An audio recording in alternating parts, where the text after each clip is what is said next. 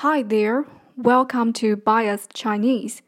This is purely, deeply, truly personal. I'm a Mananian Chinese mainlander, and I've spent the first 30 years of my life in China, which means I've been through the reform and opening up, the earthquake in 2008, the build-up of the Great Firewall, and lastly, the COVID-19. In this podcast, I just want to give a common individual Chinese perspective on the things happening. Because I'm sick of propaganda, and I simply don't want to be represented by anyone else without my consent. Like millions of the commoners in China, here's what I think.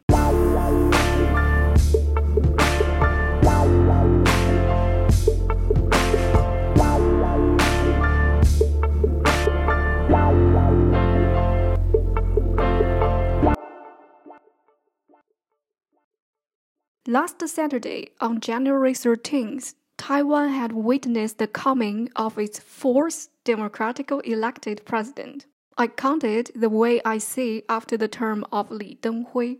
A bitter truth for me as a Chinese mainlander is that the Tiananmen Square protest in China was a big drive for the democratic reform in Taiwan.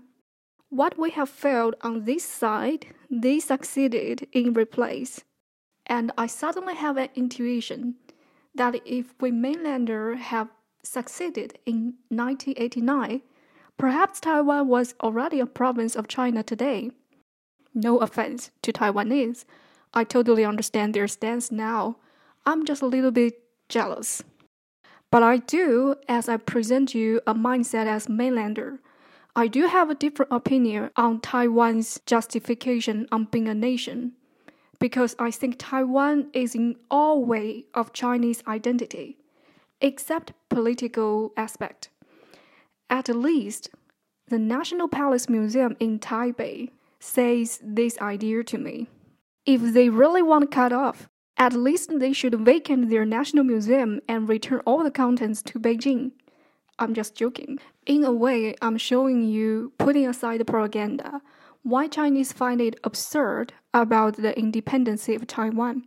If you really count it as a nation, it would be a relatively new one, with less than 20 years of history. That's why China is eager to reunify it before time tempers the general subconsciousness.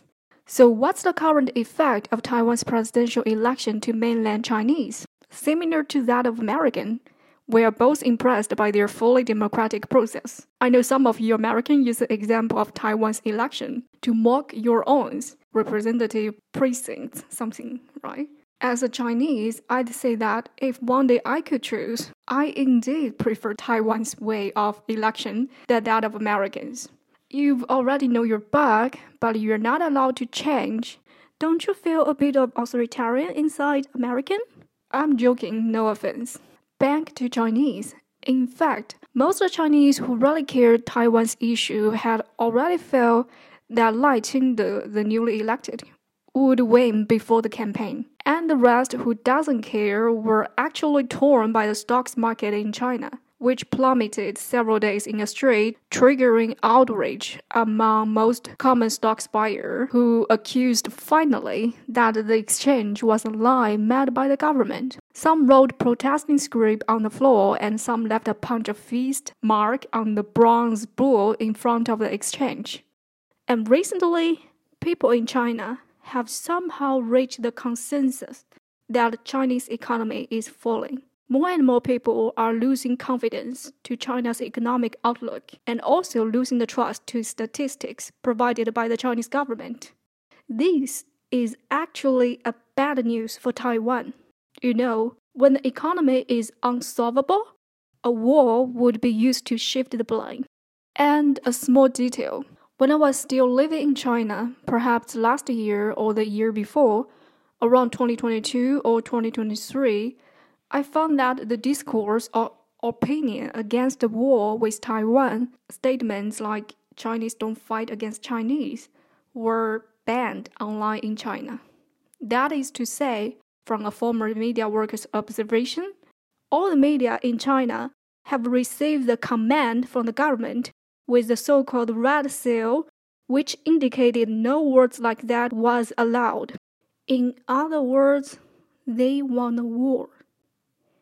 They, here I mean the communist government. They are preparing it. Another detail. Around 2 weeks ago, 3 high-ranked generals were fired by President Xi Jinping. Rumor is that he inspected the ammunition and found the missiles were vacant of powder because of corruption in the army. Do you smell the rant, like me? In mainland China, there's a propaganda TV program, especially featuring Taiwan, called 海峡两岸. If literally translated, it's called Two Banks Along the Street. The fans of this program are mostly middle-aged men or ignorant young teenage boy who's into nationalism and patriotism. Yeah, you see, man likes war. And I want to add one more thing. The man who lacks of love usually starts a war at first. Why? I'll explain next time.